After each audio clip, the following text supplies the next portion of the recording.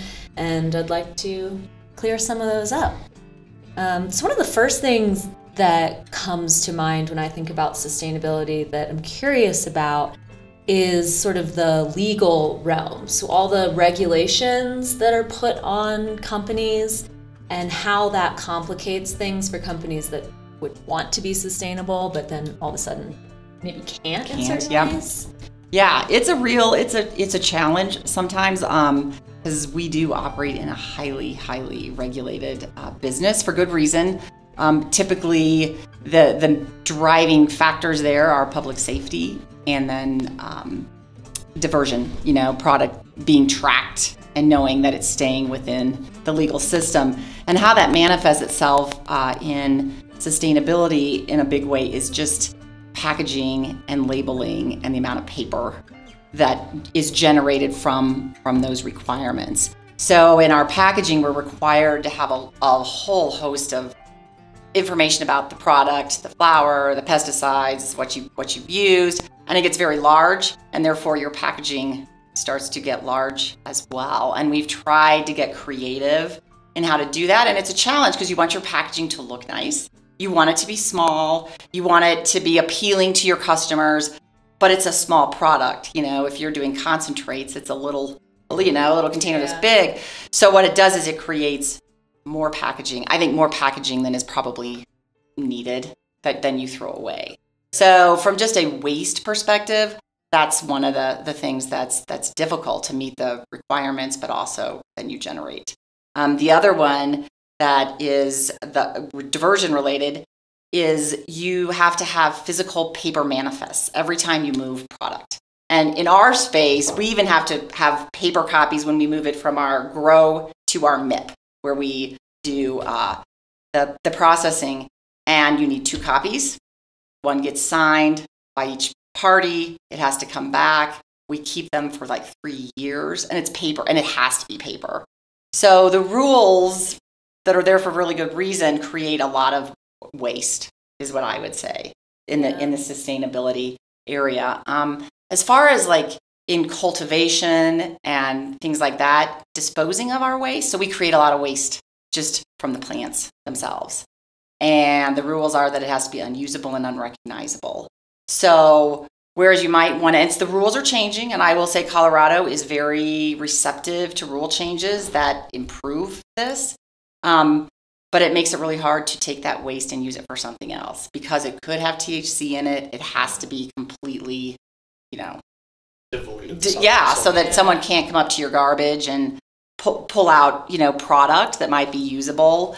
So in being safe that way, it just creates it does create a lot of waste, like, waste management, and you have to have it picked up in a legal way, disposed of in a legal way.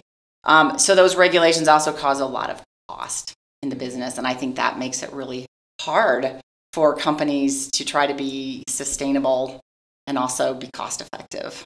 Definitely. We ran into that or learned that at Alpenstash, where we toured the other day, and they have to weigh every single little leaf and stem that comes off of their products, and then they have to macerate it essentially. And it's just insane.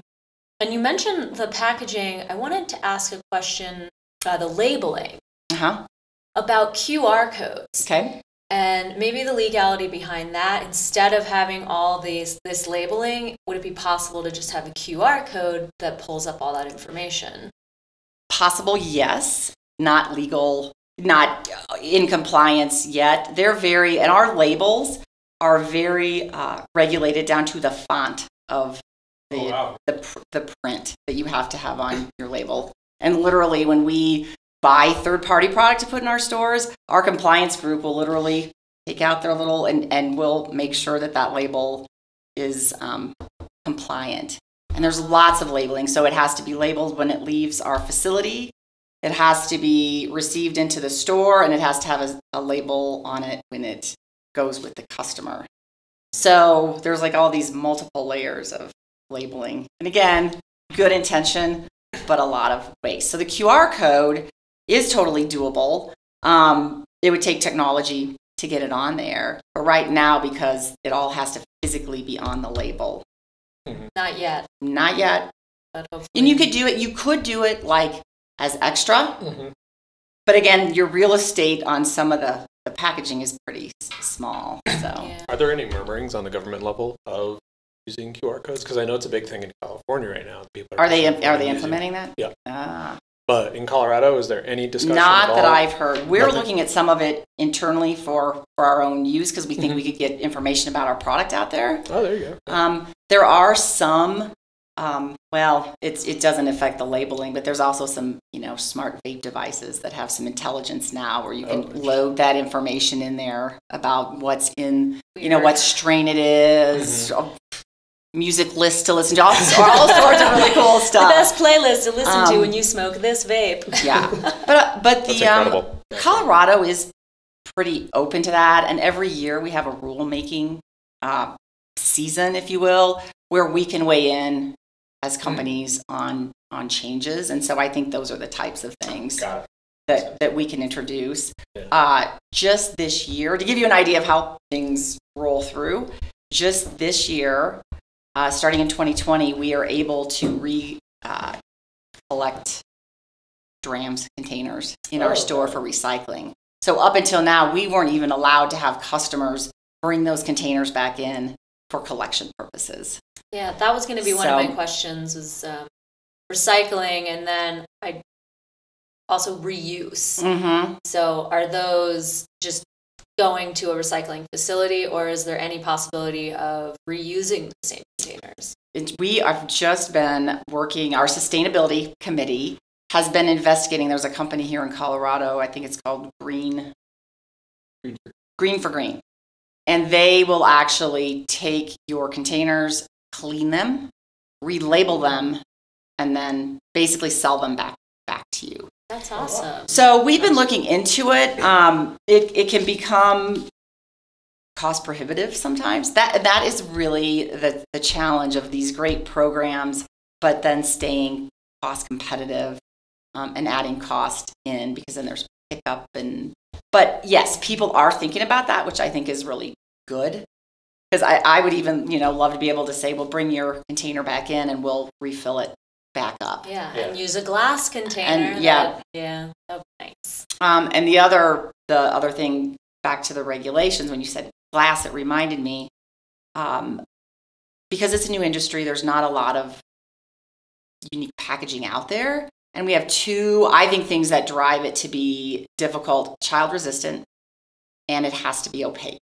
So any of our packaging has to be child resistant. So more and more companies are getting good packaging that's sustainable and is child resistant. But at first, you're just trying to find anything you can fit it in that is child resistant. And sometimes what that meant is not only would you have your container, like we have a product called Shorties, and they're just little mini Shorties. Yes. They're the perfect amount. And there was a cute little, cardboard container, but it wasn't childproof. So we had to then put it in a childproof exit bag. So that just adds one more layer, of tricky of waste. Yeah. Last question on this subject, but just one that I have to ask, and I think it goes into the cost prohibitive, is hemp packaging. Yeah. I mean, it makes sense, right? Why wouldn't we see more of that?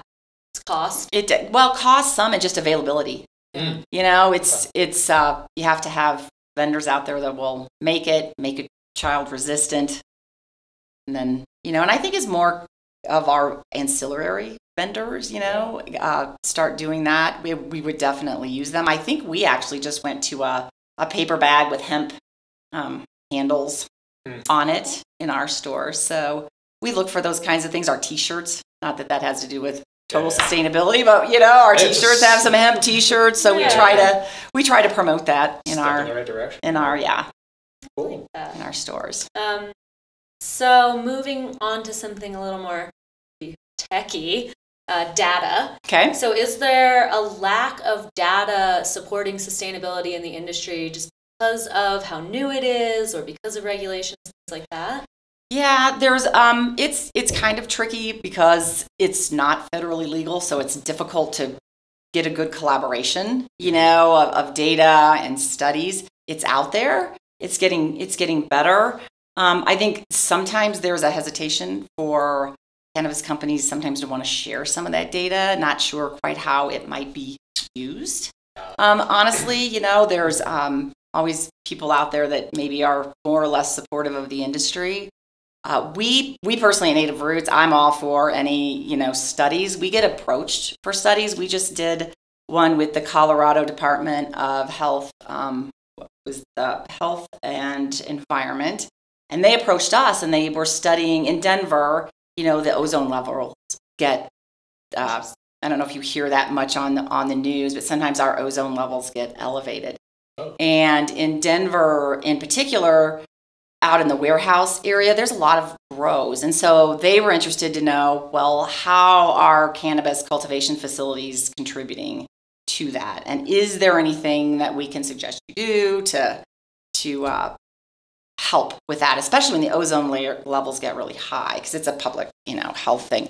So they approached us to do a study because we're one of the larger grows, and so we did. And those are the types of things that I will always try to do, because I just think we need to contribute, right? Because it is we are using a lot of energy and water, and sustainability is a real thing. So we participated in that study, and they came and they checked our output through our air filters. And really what they found is we use really highly sophisticated carbon filters and things, and our levels were we're fine. So they found but they were going to do that with a number of grows. And so that kind of data is available. It's out there. It's publicly available. So more and more people are looking at that.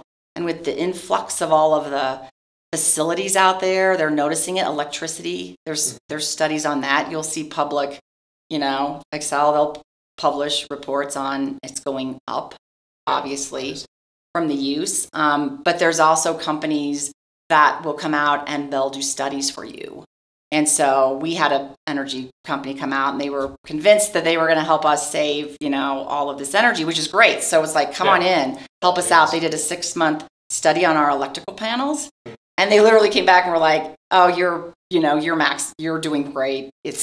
But typically they help. So I guess, we're lucky we have some resources like that available to us, and we had that as sustainability in mind when we built our facility. But other smaller, grows may not have that. So there are resources available to have them come in and do that stuff to help. Nice. Just out of curiosity, do you guys use any alternative energy systems like solar or wind? No, we don't have any. No. Is that due to regulatory or cost, or just the way it is? I think it's more the facilities themselves. Oh, got it. Okay. That a lot of the grows in Denver, and this is a little bit of my own just kind of personal opinion, but they bought warehouses and they retrofit a lot of buildings to be grows, and so they weren't necessarily built with some of that in mind. Yeah. It's almost like the existing infrastructure. Yeah. Which makes sense. But greenhouses are really like you can make use of the sun. That's huge. And a lot of townships don't grant cultivation licenses. So I think that's why there was a flux in Denver. But as we grow, I went this summer. We went up and looked at some greenhouses they were building in Parachute. Okay. And when you start getting in that, that's really where you use the sun. They had very sustainable like heating and cooling. So I think that is probably where things are headed in the future for very large grows. And then there's outdoor grows. So that would be the cultivation method, essentially, with the smallest carbon footprint, is just outdoor. For sure.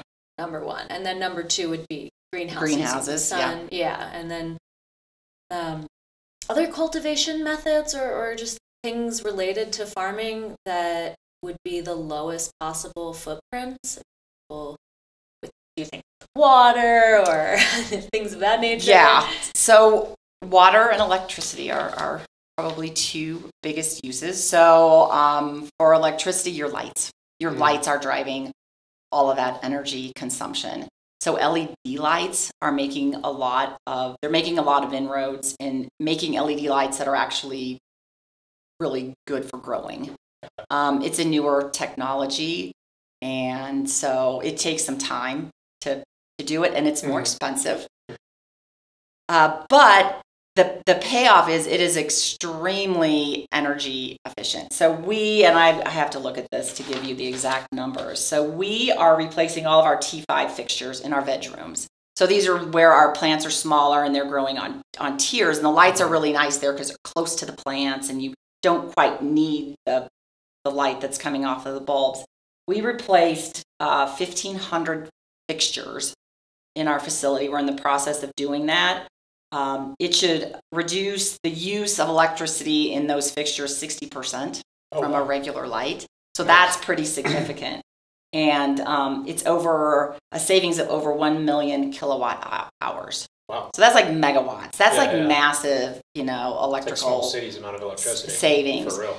So as we go to that, you'll start seeing, less electrical use as more people are able to go with those LED lights. Yeah. It is. I would say that's one of the biggest areas. right now it's kind of, for us, it's working in our veg space, in our bloom space where you need those lights. We haven't found one yet that's working great. Doesn't put off as much heat. And we need that heat for the plants. And our building is actually designed to use that heat, and then we cool it. It's more energy efficient for us to do it that way. But I think that's one big way, and they last longer. So a normal bloom lights, will replace them once a year. These lights are good for 5 years. So that's even less waste, right? Yeah.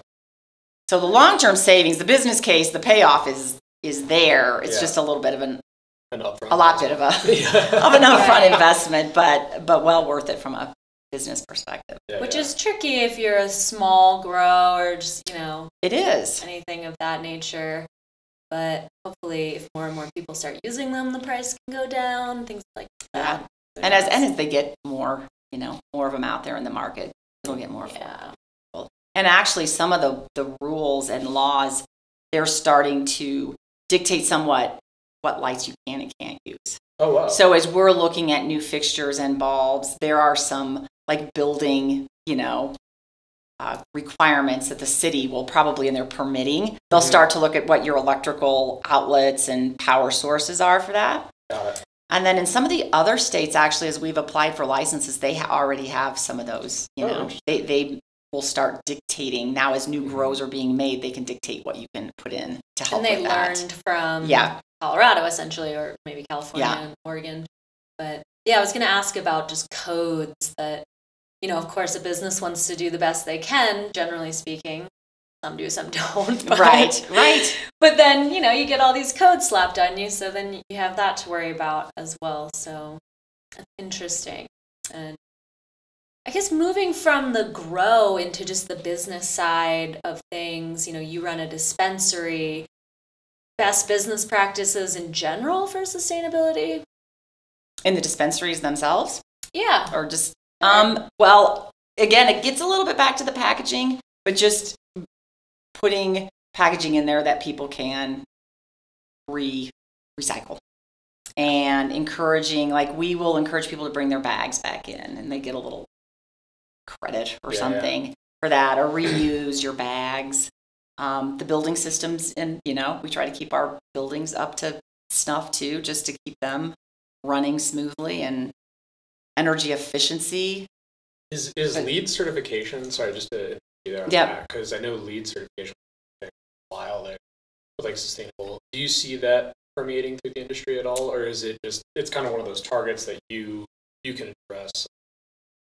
Yeah, well, our facilities team is all LEEDs. They all have LEED certifications. Nice. Yeah, and I will say, a plug for, we have an amazing facilities team, and your facilities crew is so critical to the efficient running of your business, not only from a cost perspective, but just these sustainability things. And our team, they know their stuff. They're engineers, and you're running these massive building systems, coolers and chiller plants and HVAC. And, our engineer has found a number of things that he's been able to do. One of them with the how the chiller plant goes through, and he found a way to get the right mix of chemicals that go through there that reduces water waste.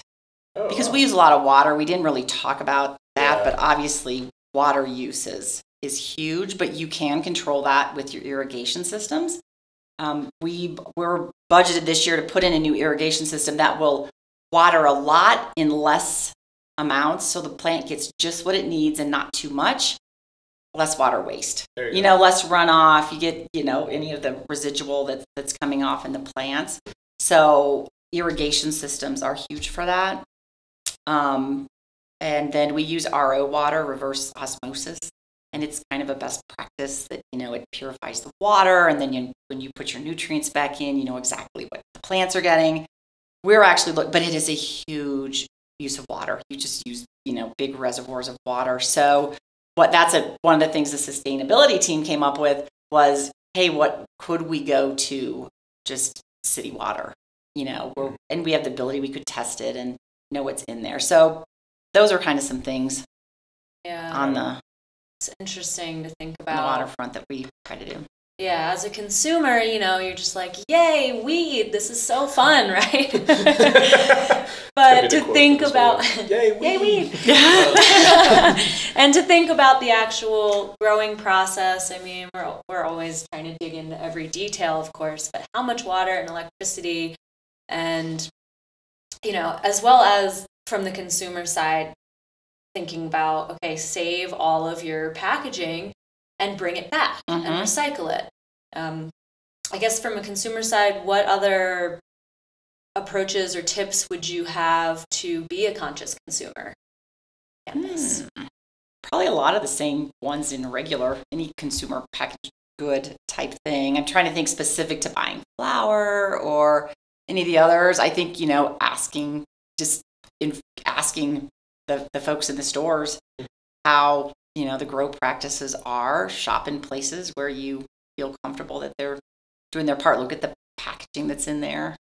Yeah, I mean, we're always trying to encourage people to do their research and ask, where is this from and how is this done? But, I'm pessimistic.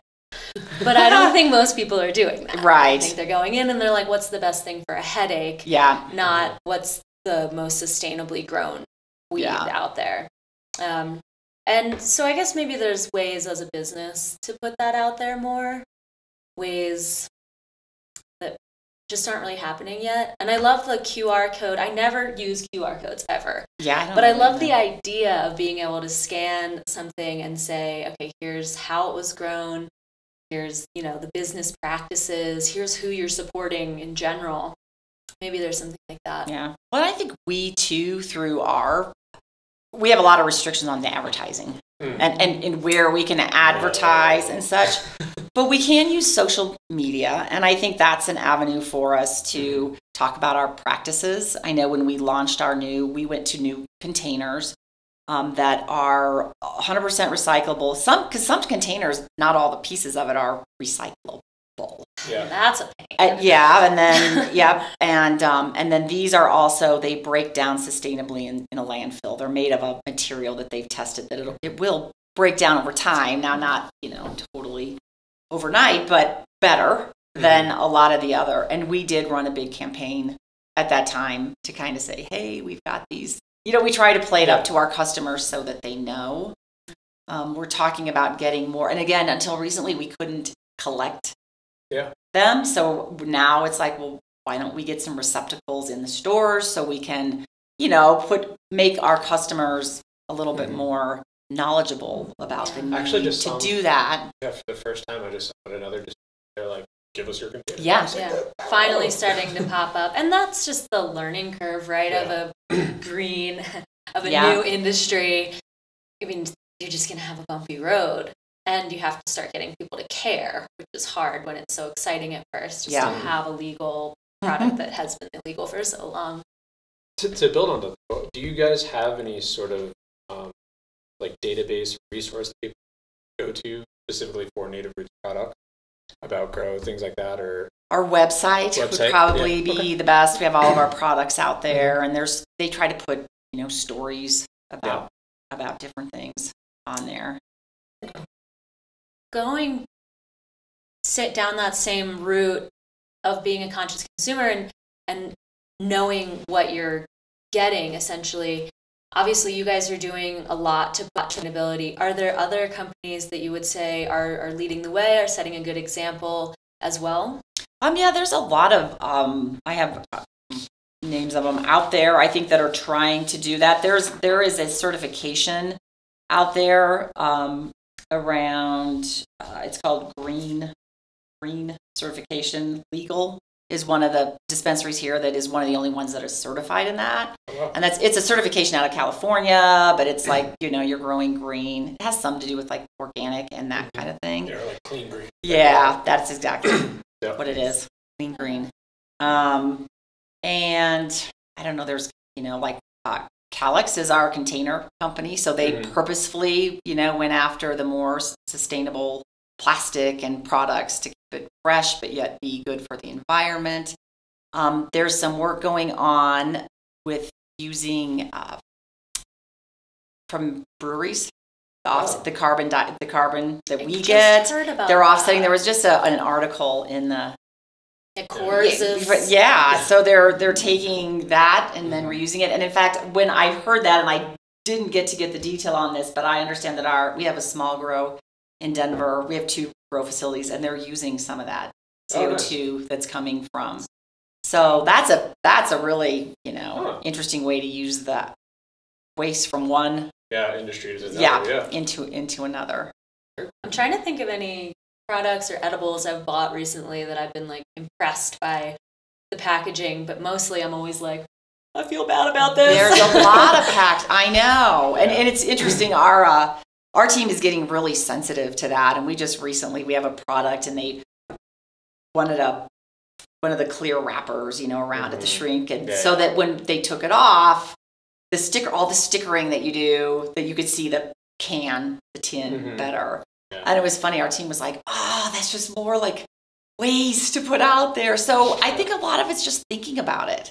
And when you're designing your products, being intentional about, we don't want to have all that layering. And maybe also as consumers, if we just keep pushing for it and asking for it and saying like, I'll spend a little bit more, because I personally would spend a little bit more for a product that comes in a hemp package. Yeah. Let's be honest, it's a luxury good. Yeah, and maybe, getting a little into the politics of it, contacting your representatives and saying we care about this in the cannabis world. I mean, I think a lot of it. And simply just telling your bud tenders and the people, as consumers, I was thinking that when you were talking earlier, it's like, if consumers have ideas, they should tell, because we have numbers to call or, send an email or tell your bud tender, like, hey, I saw this in another store. This is a really good idea. I mean, sharing those ideas, or even that they're willing to pay, pay a little bit more for it. Yeah, I mean, I personally am, and I think a lot of people would be. A lot of people really care. Maybe not everybody. Not everybody. But, and also, I mean, the education point, I think every business from the business side should be educating consumers as well. I think that's probably hard when you're like, I know we're selling this plastic container, but you should care. Yeah. That, education and all that. So, well, do you have more questions? No, I think we kind of covered all of the topics that I thought of this when we were talking about weird building codes and regulations and things of the like. Is there anything in particular that you've come across that, and this is just for almost comedic or entertainment's sake, that you just like looked at it and you're like, what is this? Like one of those codes you read where you're just like, what the hell? Because I just want to know, I imagine there's got to be something out there, and I realize you're not a lawyer or like part of the legal team, like diving the left field questions, they always come from this. Yeah, that's what I'm here to derail the train all the time. I think there's probably a lot of those, honestly. I don't know if like specific to sustainability, but a lot of times to being just efficient in your process. And honestly, I think for me, a lot of them are around the detailed tracking of the plant from, seed to sale, as they say, and the amount of paperwork that it creates to do it. Again, for good purpose of making sure it's tracked and doesn't get out there. But I think sometimes the reality of it doesn't like really make a big difference. And I'm trying to think of one in particular that. So you'll really think of one in like a week. It's really crazy, but like I came across one. I will. Interesting. Well, in a perfect world, then what would you like to see happen in the next 1, 5, or 10 years in the industry?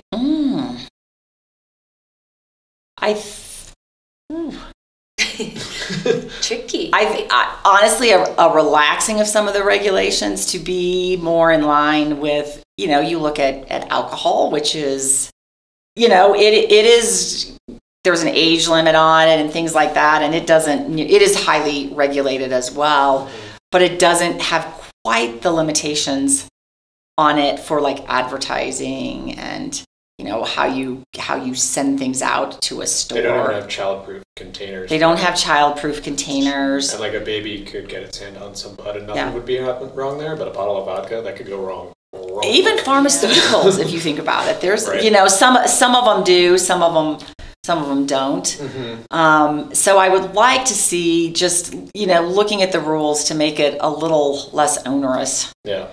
To do our business. Could agree with that. I think as we get more,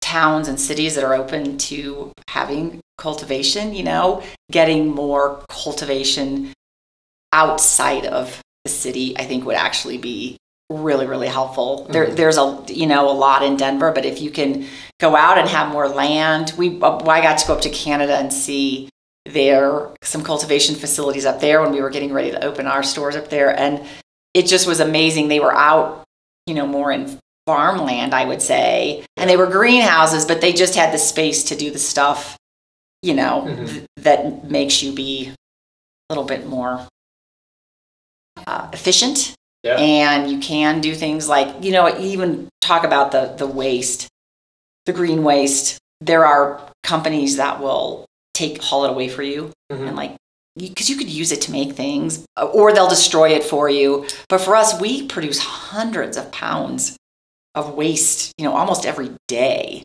So it's very difficult for us. It's like the cost of hauling that away, we looked into it, and it was just, prohibitive. But if we were outside, we had a lot of space. You could collect it better. You could keep it better. Mm-hmm. So I like the thought of eventually getting to a point where you can destroy it and use it for something else. It's not unlike hemp in a lot of ways, except that it does have, it's going to have more of a THC content in it, so you have to be careful. But maybe even just like repurposing it into biomatter for soil, like outside of a consumer good, like compost it or something, right? Like not letting it get outside of the cycle of native roots, for example. If you could grind that up, and I know there's like forcing induction composting that process up, and then you could have dirt out of your biomatter, and then you don't have to ship it over or wherever. Exactly. In the backyard.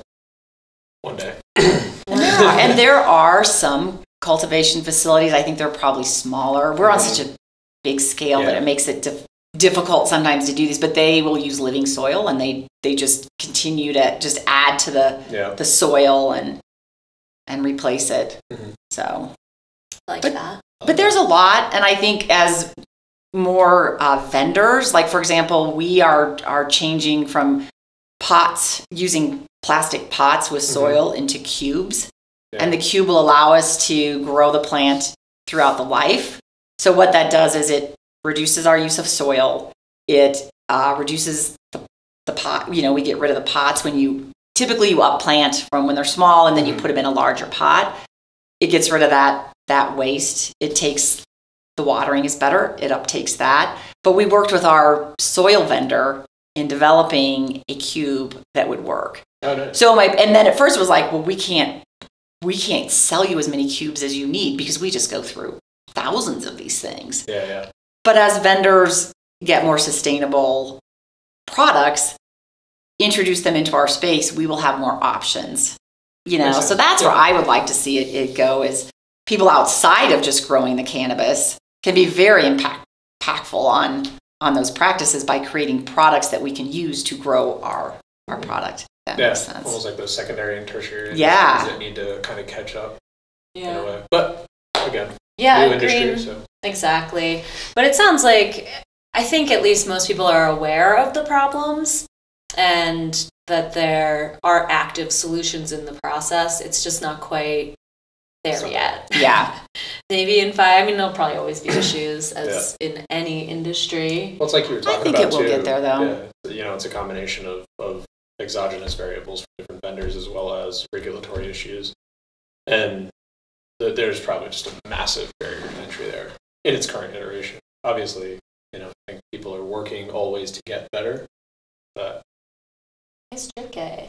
And there are forums, there are cannabis sustainability groups that people participate in, and I think we just have to keep sharing ideas, and you can do things on a really small scale too. We use cloth suits. In the grow you have to we make people suit up to go in there to keep any pathogens out. Well, we use cloth ones and we wash and reuse those rather than, we go through thousands of paper ones.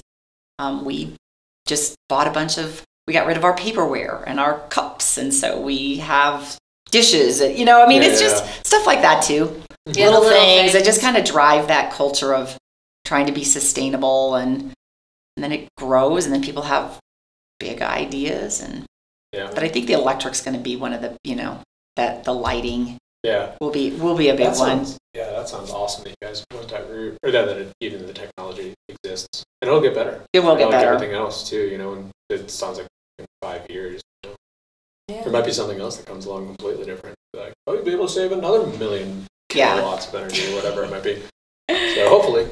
Definitely. Well, and those companies too are collecting their data, to your data question. Mm-hmm. So the more data, the more visible it gets. Yeah. Well, we can use that data. Thank you so much for doing this with us. If there's anything else right here too that we forgot or that you want to add, I was going to say before we cut you off, anything you want to add? I don't know. I guess the only other thing I would add in there that we're doing that's not related to the growing is we also have a program that our sustainability team came up with, Way to Go, and it's a carpooling, and we have like 105 people, and it's alternative ways to work. You log it if you carpool, if you ride your bike, nice. And we have what is the stat? We had like 16,000 alternative commuter miles that people have done other things either through carpooling or. So those are the things too that you just kind of build into your culture and the little and do that we're proud make a of. big impact, over time. Oh, and one thing I do have to ask. Yes. Because I love this question. We ask everybody. Okay. What are for the industry as a whole, and it can be about anything. Okay. It doesn't necessarily have to be about sustainability, operations, or the like. What is your 1 year, 5 year, and 10-year prediction for the cannabis industry? 1 year. In the next year, I think in Colorado specifically, I think we will continue to evolve the rules to make it easier. I'll say easier to do business, but to get the rules in place that are doing what they want to do. For Native Roots specifically, hopefully we will have grown our retail locations. I mean, in the short run, we want to continue to get locations. 5 years. I don't know if I would go so far as to say it'll be federally legal in 5 years. But maybe. There's a whole lot of things. I would say in 1 year would be awesome if we could get banking on a federal level. There's a Safe Banking Act out there that if we could just get that through would be just a game changer for all folks in cannabis that would allow us to do business like a normal business, and have banks and not have banks be afraid they're going to get in trouble for doing that. So, and I think that's possible within the next year. I think we're starting to make inroads on that. So that would be my hope in there. It would be nice because more states will come on board, and I think that will help. I would say federally legal, maybe we're looking, I would say more than 10 years, but I have no crystal ball. I'm with you on 5 years. I think I just am manifesting 5 years or less. We'll keep doing that because that would be really great. But I guess in 5 years, most states I would think would have recreational something that would be on it's like the medical. Yeah, somebody at South by Southwest said it perfectly last year. And I believe it was the CEO of Canopy Growth in Canada, who I can't remember. Patrick? No. Oh. No, not Canopy Boulder, Growth, not Canopy Boulder. But he said something along the lines like, if you're in a state in the South that has high unemployment and you have a large workforce of people that can't adapt to the gig economy, and you're seeing a bunch of other states with tax revenue go through the roof for a agriculture product, I'm gonna guess at some point you're gonna connect the dots. Yeah. Or you'd think. Because it is money driven at that point. It's not even like voter base driven. It is. And do you want jobs? Cool. Pass this. Yeah. So Hopefully. And income from taxes and Yep. and all of those things. All alike. And I think from cultivation, I think we'll start to see more greenhouse growing. That'd be nice. Maybe outdoor, I like Outdoor, which best. is, you like outdoor It's best? just poetic. Well, yeah, it just seems like the way nature intended, Yeah. and I always, going back to that feels the best to me. That's little hippie Emily coming out. But yeah. Yeah, I got to go to an outdoor grow this summer. We went to check out, and I think it's the way of the future. It's just, it's, you're using the land and a lot less resource than what it takes to do it inside. So I'm sure that will pick up as well. Well, we'll manifest that as well. Anyway. Thank you so Thank much. you. This It was is nice great. meeting you. Yeah, nice meeting you so much for too. coming on the podcast.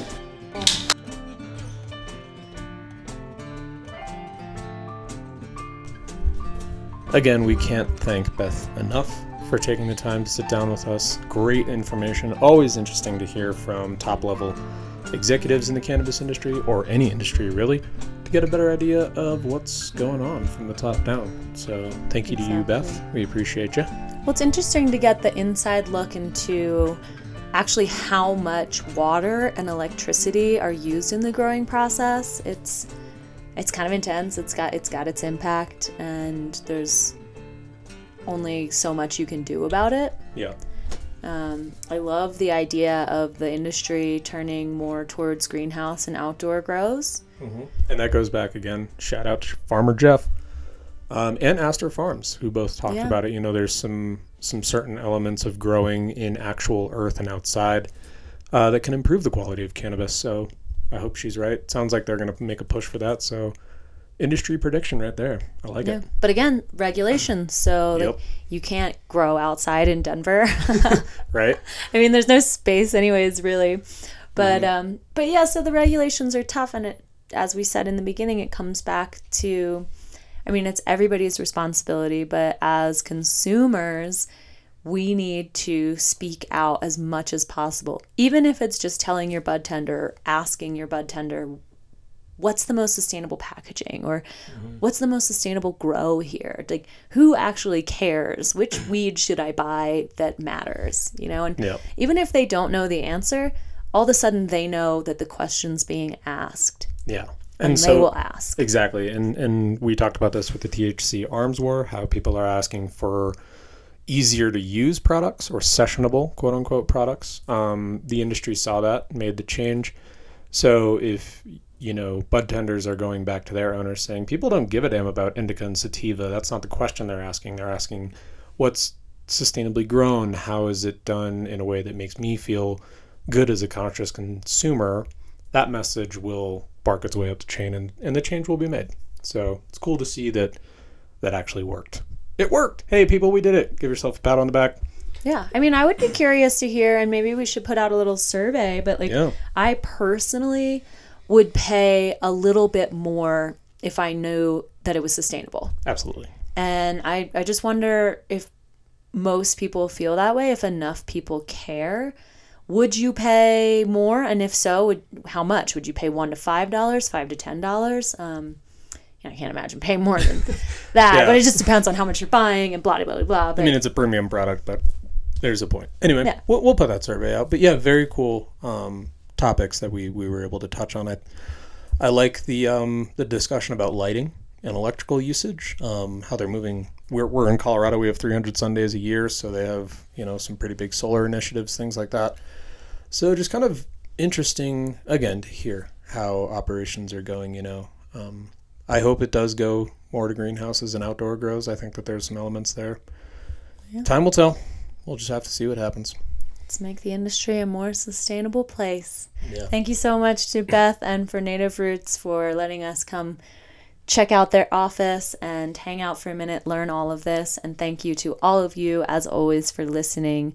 Find us by Googling The Mary Jane Experience, and then follow all of our social media pages, because we would really appreciate it. Yep. And we do have to thank the people that submitted questions. We did actually use some of those questions in that interview, as you heard there. So thank you to those people. Keep them coming. We'll keep asking every single human being we can all the questions you want to have answered. That's why we're here at the Mary Jane Experience. We fucking love you. Love you guys. And also, I hope everybody is doing well right now with these difficult times that we're experiencing with the coronavirus. If you need anything at all, let us know. Good night, potheads.